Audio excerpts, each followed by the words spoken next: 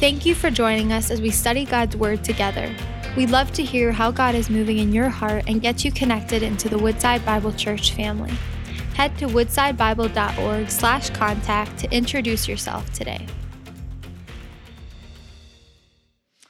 Let me begin this way. Every family has reoccurring arguments, don't you? Remember back, perhaps if you're in the life stage of empty nesters and that whole deal, to when you had children perhaps, or if you are, of course, raised in a home with brothers and sisters, you will know what this is all about. Reoccurring arguments, they never resolve, they never end. I think that my kids actually enjoy them. They must, because they repeat them over and over and over again. They become daily routines. It's like this in our household. I wish it always wasn't, but it kind of is. You get up, you brush your teeth, you make your bed, you eat your breakfast, and then you fight over who will sit in the back row of the SUV on the way to school. Because that's a huge deal. Who has to sit back there? It's like life is over if you have to sit, 6 inches, 12 inches behind the middle chairs. I don't get it, but this is what happens. Some of the arguments are nothing more than manifestations of our depravity and sinfulness. Some others are just good fun. For example, my kids, typical Gen Zers, they like to argue about their favorite Marvel heroes. They do this with their friends, they do it with each other. Who's the strongest, who's the greatest, which Marvel Universe spin-off TV series is the best. And sometimes, as they argue, even as a 42-year-old man, I end up joining in and kind of nerding out right with them. It's just a fun argument to have. It's humiliating to admit, but I've spent way too much of my time philosophizing about the Marvel multiverse and what could happen and what would happen, and staring off into space and contemplating the ramifications of the latest What If plot episode of the Marvel Universe. And here's one of the observations I've had in all of that deep thinking on meaningful things that I'm sure is a very good use of my time. Here it is. Are you ready for it? I promise this is going somewhere this morning, so just bear with me. This is what I came up with. I began to realize, think about it, that most of the characters that are actually human beings, so we're not talking about the aliens, we're not talking about Thanos and Thor and people from other universes that have all kinds of special abilities and whatever it might be. We're talking about the normal human beings. The normal human beings, these characters, weren't born with their abilities.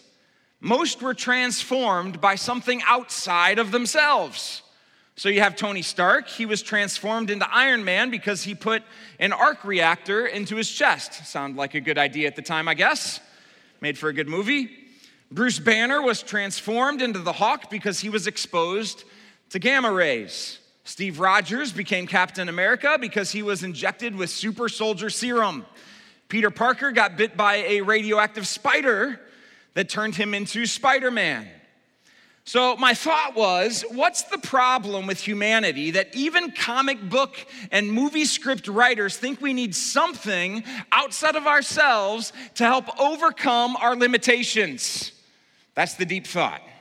Isn't that wonderful? I thought about it all week. I was like, what better way to start a sermon than talking about Marvel? It's like we subconsciously know that what we are in our normal, natural, unaltered state is lacking something, and I think this is actually true. That somehow we know deep down that no matter how hard we try, we can't overcome our limitations of our own abilities. It's like we know that we need something from outside of ourselves to fix us, to transform us, to change us into better, stronger, smarter, longer-lasting versions of ourselves. I think this is written on our hearts. Now, the Christian story tells us that the real limitation, it's not a physical issue.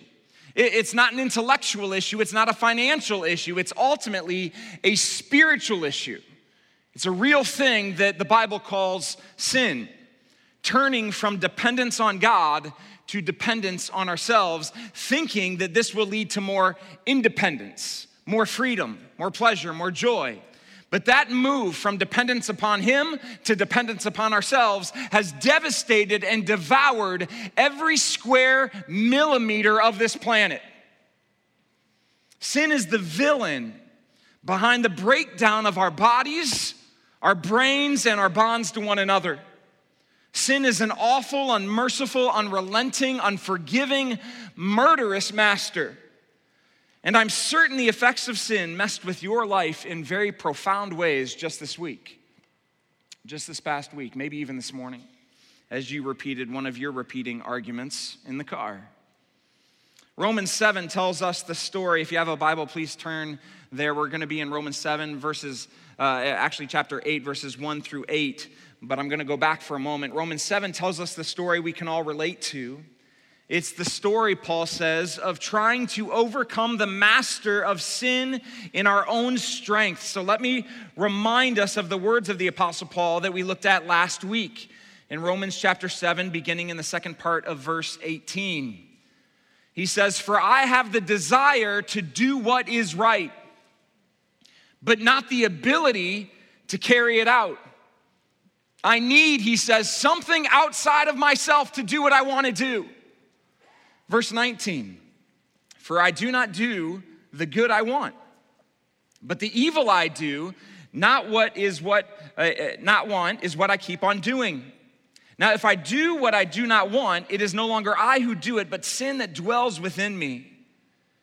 And then verse 24, "Wretched man that I am," he concludes, "who will deliver me from this body of death?" He's saying, I don't have what it takes. I need rescued. He came to that conclusion. There's no arc reactor to put in your chest that will keep the shrapnel of sin from piercing your heart. There's no gamma rays or super soldier serum or spider bite that will give you the ability to overcome sin's grip, death grip ultimately on your soul. The problem with thinking, and this is the way our world often thinks, the problem with thinking self-will, self-reliance, and self-confidence will break you free from the sin, guilt, and shame you carry is that all of those solutions, all of them are self-centered. They're all found within ourselves, and if you have the honesty to recognize that sin wrecks the life that God intended for you, then have the humility this morning to recognize you can't make up for what you lack. None of us can fix everything with our own ingenuity. We can't save ourselves. And this is why Paul says, "Who will deliver me from this body of death?" And then this wonderful verse in verse 25 that leads right into Romans chapter 8. "Thanks be to God through Jesus Christ our Lord." There's the solution. Romans 7 reminds us of what life is like when we try to live out God's law in our own strength. It's a life of frustration and a life stuck in the cycle of sin. And then Romans 8 reminds us of what life is like when we live in the power of the Spirit. And so as we turn there this morning, as we look into this chapter, realize you are turning to what I believe and what many have remarked as the greatest chapter in the Bible itself. It's an unbelievable chapter of truth. And Romans 8 tells us of the unstoppable, that's the name of this new series, work of God's Spirit in the life of a Christian and in all of creation. God tells us there is a power for those in Christ far beyond ourselves that completely transforms us both now and forever. And some of the statements in the Bible they're so powerful. This is what I love about the Word of God. They're so powerful and so poignant. They become anchors of our faith. We go back to them time and time again. And I hope you have, if you've been following Jesus for some time and you've spent time in His Word, we go back to those places, those poignant, powerful phrases, verses where He reminds us of who we are. He reminds us of the goodness of the gospel. And Romans 8 is full of them. And the first one is one of the greats. It's one of the best you'll find. In fact, when I was getting ready to prepare the sermon and Pastor Chris realized he'd be out of town, I said, "Pastor Chris, you know you're giving me Romans 8:1. I'm like, you know, you want to preach that one, don't you?" He said, I do. I wish I could be there. Because this is one of those verses, it's just so powerful. But before we get there, I want to remind us to look back at Romans 5, where Paul compared Adam to Jesus to set up the language we'll find in chapter 8. In Romans chapter 5, in 16, he says, "And the free gift," he's talking about the gospel, "is not like the result of that one man being Adam's sin. For the judgment following one trespass brought condemnation. A very important word. But the free gift following many trespasses brought justification. And then verse 18. Therefore, as one trespass led to condemnation for all men, so one act of righteousness leads to justification and life for all men. So here we see the crux of the issue for Paul. We are all under, he says, condemnation because of Adam's sin and ours. We stand judged rightly, guilty by God. And the verdict is spiritual and physical death. But God offers all of us this free gift of life through faith in the work of Jesus Christ on the cross. This is the gospel. And by faith in his sacrifice for our sin, we can be declared just and given new life, actual new life, a new creation, we are called. So now we'll go back to chapter 8 and look at what is true for those who are in Christ through faith. This is the great declaration that the apostle makes in verse 1. There is therefore now no condemnation for those who are in Christ Jesus. There is therefore now no condemnation for those who are in Christ Jesus. When you are not in Christ, you stand condemned by your sin before God for eternity. And ultimately that leads to separation and what he calls hell. What the scriptures call separation from God, hell. In Christ, you are not condemned by your sin before God. You are given heaven. You are given life. That contrast is the essence of salvation.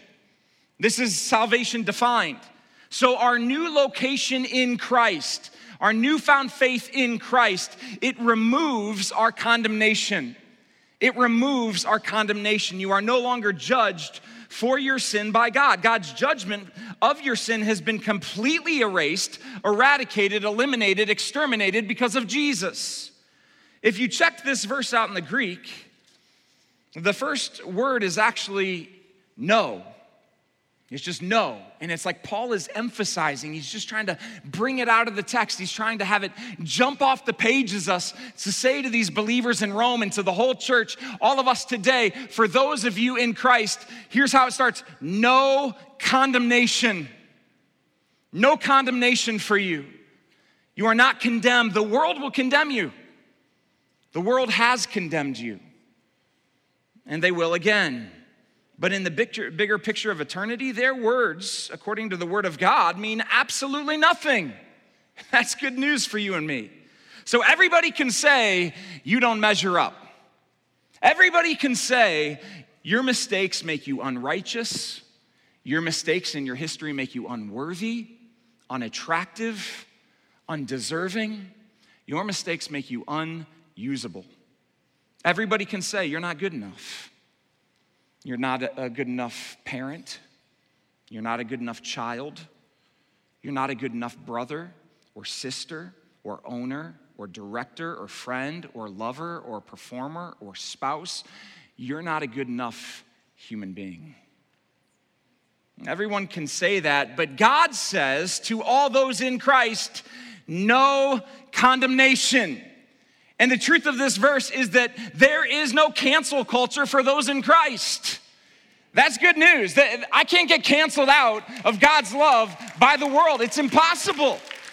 You've been declared, let me just speak this over you, declared righteous by faith. The Lamb of God has taken away your sins, John 1:29. Your name is now written in the Lamb's book of eternal life, Revelation 13:8. You are called worthy of God. You are a child of God and a friend of God. You are called the bride of Christ, a co-heir with Christ, a lover of Christ, a brother and sister with Christ. So Paul says, there is therefore now no condemnation for those who are in Christ Jesus. That's good news. I would think there'd be a little bit more celebration this morning for that. Just a little bit more. That is grave to garden. But here's maybe why you're slow to clap. Maybe it's why you're slow to celebrate. Because in your heart of hearts, as you process this concept of no condemnation, as you think about it, the truth is, I need to say to some of you, maybe many of you, maybe all of us today, if God hasn't condemned you, then why do you keep condemning yourself? So many Christians live as if they stand condemned by God. But Christian, what this is saying is God hasn't condemned you to experience his wrath. He's covered you to experience his grace. Forgiveness isn't easy. It cost Jesus everything. But you've been forgiven through faith. So maybe this morning, the best thing you can do as we work through these 8 verses, the best thing you can do is just forgive yourself. Why should you judge yourself over your own sin when the actual judge of the living and the dead has already acquitted you through the blood of Christ? Now, Paul has already made it clear in chapter 6. He said, God's grace, that's God's grace. It doesn't mean you should continue in your sin because who cares? It means you serve Christ because he cared for you when no one else could. So, when we think about our own lives, I know there are so many people here wrestling with previous sin or even current sin, standing in condemnation of your own soul. And it is stealing away the very life of peace God has for you. You are not stronger than him. His arm has already extended his grace to you through Christ. We must take the courageous step of forgiving ourselves. So let's all admit it's hard to embrace the truth of Romans 8:1. We look over the landscape of our lives and see that it's been marked with so much sin. We think, no condemnation for those in Christ. How is that even possible? I can read the words, but I can still feel a different way. And Paul gives us 3 answers that we'll walk through briefly here in these 7 verses. How can we know that this is possible? First, because in Christ the Spirit frees us. Look at verse 2. For the law of the Spirit of life has set you free in Christ Jesus from the law of sin and death. So the reason why we can know for certain that there is no condemnation for those in Christ is because something outside of ourselves has done for us what we could not do in our own ability. The Holy Spirit has liberated us from sin and death through Christ. Now, Paul just showed us in Romans 7 that the law was powerless to save us from sin because sin hijacked the law. The result was that the law only multiplied the sin. We just became aware of all the sin that we did and the sin around us. But in Christ, God indwells us with something outside of ourselves, indwells us with his Spirit, and the Spirit is a new power that frees us from the power of sin. The Holy Spirit is the liberating agent that breaks the power that sin has over us and frees us so that we can live in accordance with God's ways and experience new life. So in Christ, we are not only freed from the penalty of sin, which is to come. It's an eternal result. It's something that is done for us forever. It's not just freeing us from the penalty of sin, the difference between heaven and hell. It's also freeing us right now in our immediate state of the power of sin. Now, maybe you've read or watched or experienced Victor Hugo's very famous story, Les Miserables. I looked up last night how to say it right. I was just going to call it Les Miserables, but somebody told me that was wrong, and I think we just shorten it and just say Les Mis because we're too lazy to figure it out. But in the story, if you know it, probably you all know it well, but Jean Valjean is a prisoner serving a sentence for theft. And Valjean becomes hardened by his prison sentence. And so when he's released, he has a hard time reacclimating into society because of this sin of his past. He carries the mark of a condemned criminal. So he ends up returning to his former way of life, and he steals a silver cup from a local bishop.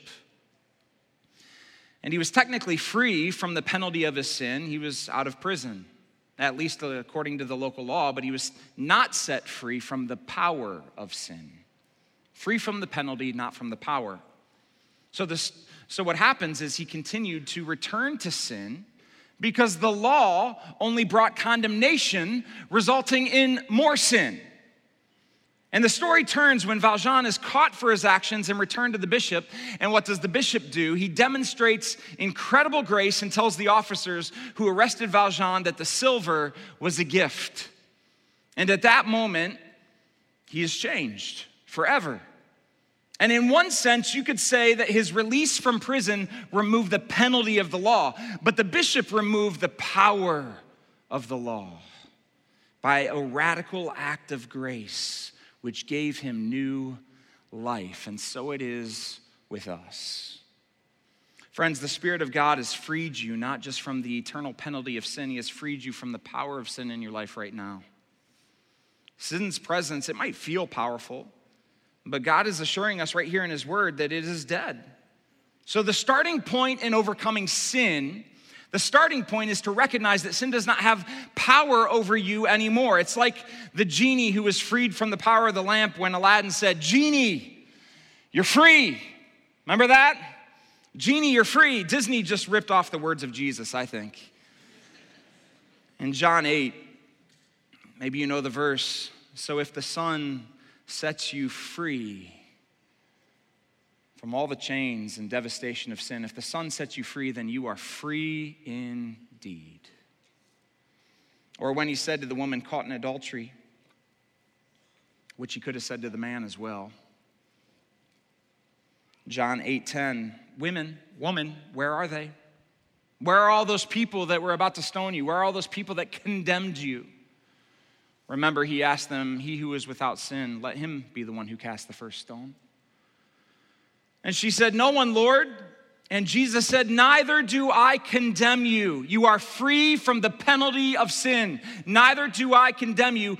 Go, and from now on, sin no more." You are free from the power of sin as well. This is what Jesus does. Do you embrace it? You've been set free from the penalty and the power of sin. You're free. You're free from it. If you're in Christ, you are free. Turn to your neighbor and say, "You're free." Just turn to him this morning, say, "You're free." If they are in Christ, you are free from this power. And then you can start humming out a whole new world and it'll be wonderful. I'm just kidding. How is it possible that there is no condemnation for those in Christ? Because in Christ, the Spirit frees us. Secondly, because in Christ, God condemns sin. The script is flipped. God condemns sin. Look at verse 3 and 4. "For God has done what the law, weakened by the flesh, could not do. By sending his Son in the likeness of sinful flesh, and for sin, he condemns sin in the flesh, in order that the righteous requirement of the law might be fulfilled in us, who walk not according to the flesh, but according to the Spirit." We had no internal ability to overcome the power of sin. Let me teach this for a second. Now, the law, which came from outside of us, in one sense, it was given to God's people through Moses at Mount Sinai. And the law had no ability to rescue us from sin. We've been talking about this for the last many weeks, if you've been part of these series. It only made sin more obvious, as we've stated. But Paul says in Romans 2 that the law was also inside of us. He said it is written on our hearts, it's embedded in our conscience, and it still had no ability to rescue us. But what we could not do for ourselves and what the law could not do for us, God himself does through Christ. So Jesus, Paul says right here in these verses, the second person of the Trinity, divinity himself, he uses his words very carefully. He says he put on sinful human flesh. He put it on, meaning sin was not part of him. It was something that he then took on through his sacrifice. He put on human flesh, but he himself was without sin. This is what we call the miracle of the incarnation. And then looking forward to the cross, this is what we call substitutionary atonement. That means that Jesus covered over our sin as our perfect substitute. Because he was fully human, he was able to stand in our place and take away the penalty for our lawlessness. And because he is fully God, his sacrifice was sufficient to cover all sins, not just one. So through the victory of his condemnation and death, this is what Jesus actually did. This is the beautiful and powerful reality of the Christian story. Because of his death, because he was condemned to death, he condemned death itself. Sin was condemned through his victory. We actually see this work itself out in the famous children's book, The Lion, Witch, and the Wardrobe.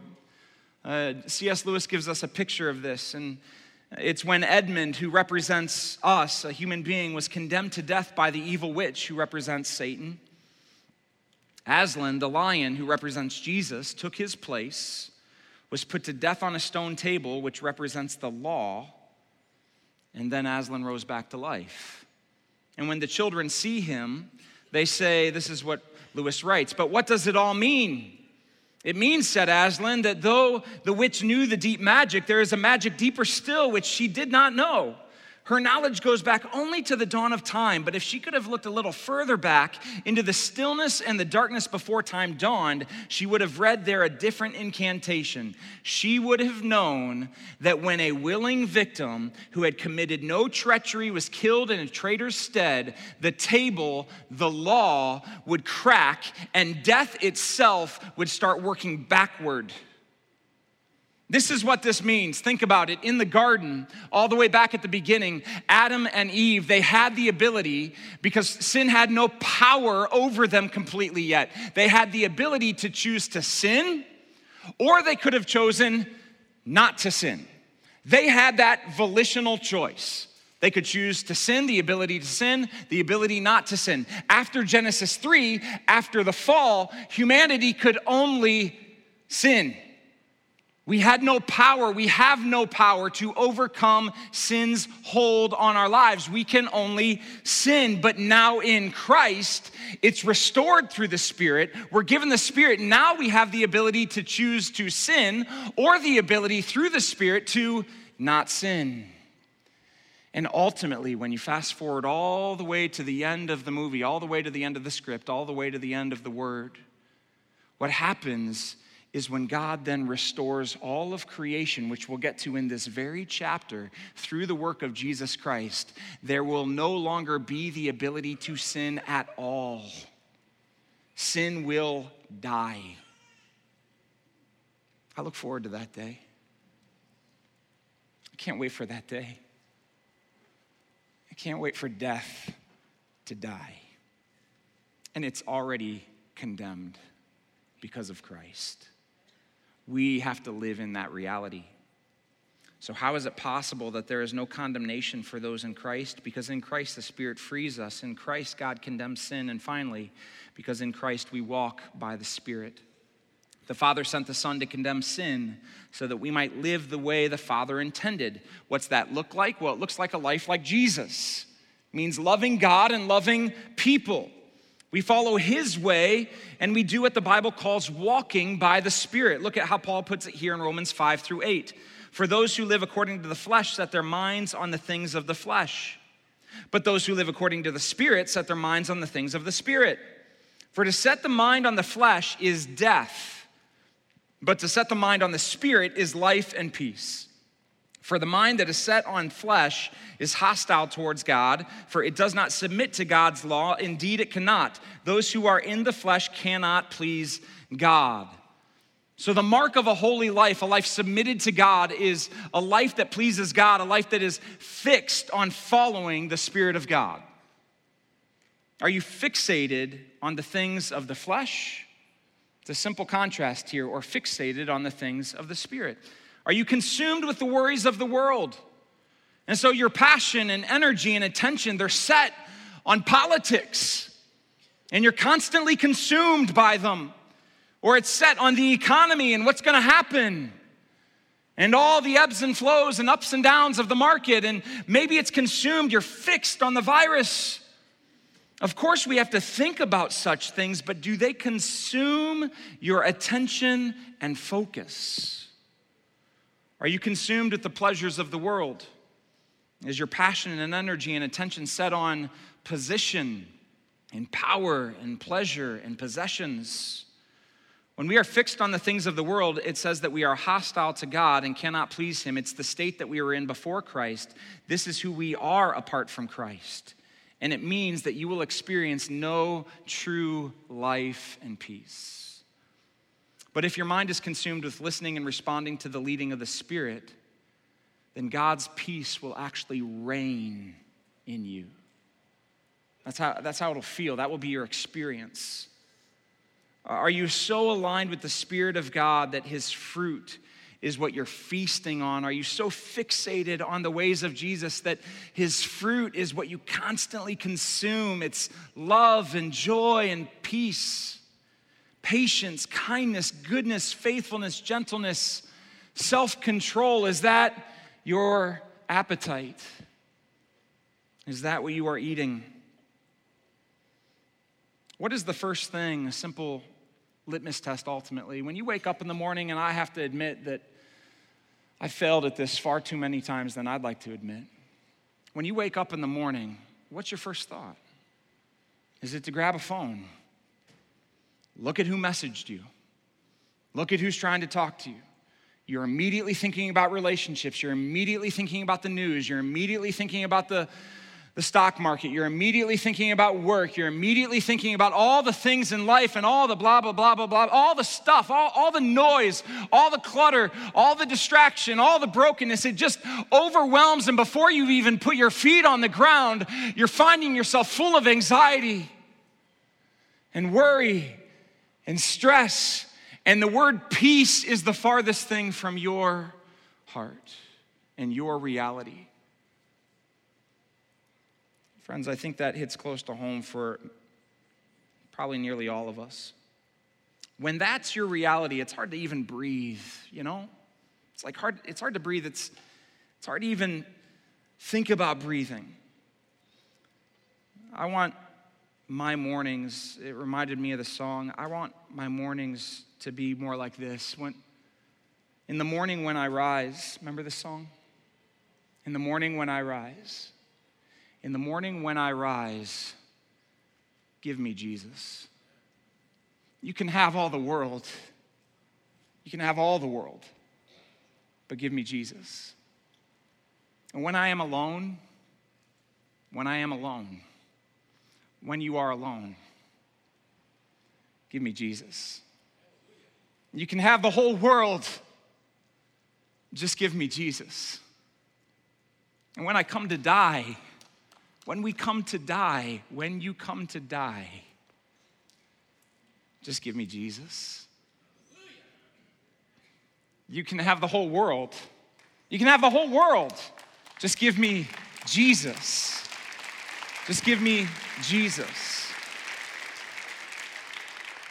It's like my daughter when she's running cross country this year, and she's running with the girls, and her coaches get somewhere on the path, and they shout. This is what I was reminded of, and they shout out to the girls. It's Pastor Jeff Keith, who's her coach. So Coach Keith, and it's Ryan Kroge, who comes to this campus here, and I hear them yell at the girls and yell at all the students, keep your head up. The race is out in front of you.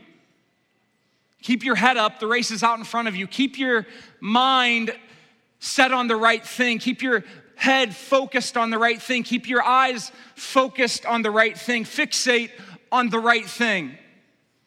Because when your head goes down, you could even do it now, and your shoulders go forward, and your chin goes to your chest. Try to take a deep breath. Just try it. Just try to take a deep breath. You can't.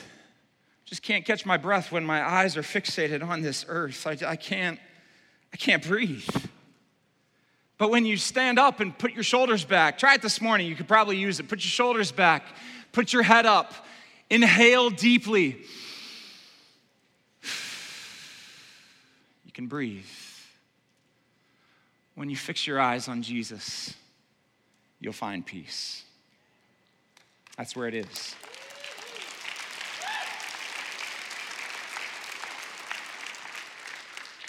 And I think for many of you today, it feels like you can't breathe. You're still under the weight of your own condemnation. Friends, breathe easy. The Spirit has freed you. Breathe easy. You are not condemned. Sin is. Breathe easy. When we keep in step with the Spirit, you will find life and peace. Let's pray. Father God, thank you for this day and for your word. Your word is so powerful and true. We're so grateful for verses like these where we can say to ourselves over and over and over and over and over until your Spirit helps us believe it to be true, there is therefore now no condemnation for me, for us who are in Christ Jesus. Father, I pray for any here today who have not responded to your gospel. They have not submitted their lives to Jesus. They stand now condemned in their sin. Whether they're experiencing this online or in the room, I pray that in these moments they would cry out to you from the inner part of who they are, from their soul and their mind, that they would repeat these words and they would share with you, Jesus, forgive me. And help me to forgive myself. You've taken away my condemnation through your perfect sacrifice. In my place, you were my substitute. And you've declared me righteous by your blood. It's a mystery too great to understand. And yet you've made me new through faith. Father, I pray for any who have prayed that prayer, Father, that they would step into new life. And for all who have stepped into that new life, help us to recognize the gift of your Spirit, your indwelling Spirit, the gift of your Son who gave us his Spirit so freely. We can stand in that mystery and sing, holy, holy, holy are you. I am only worthy because you said so. I'm only free because of what you've done. I will give you all that I have because you gave all that you had. I am yours. Take the whole world, Father, just give us Jesus. We'll live for you this week.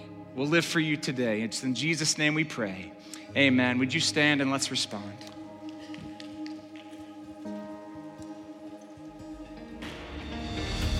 Thank you for joining us as we study God's Word together.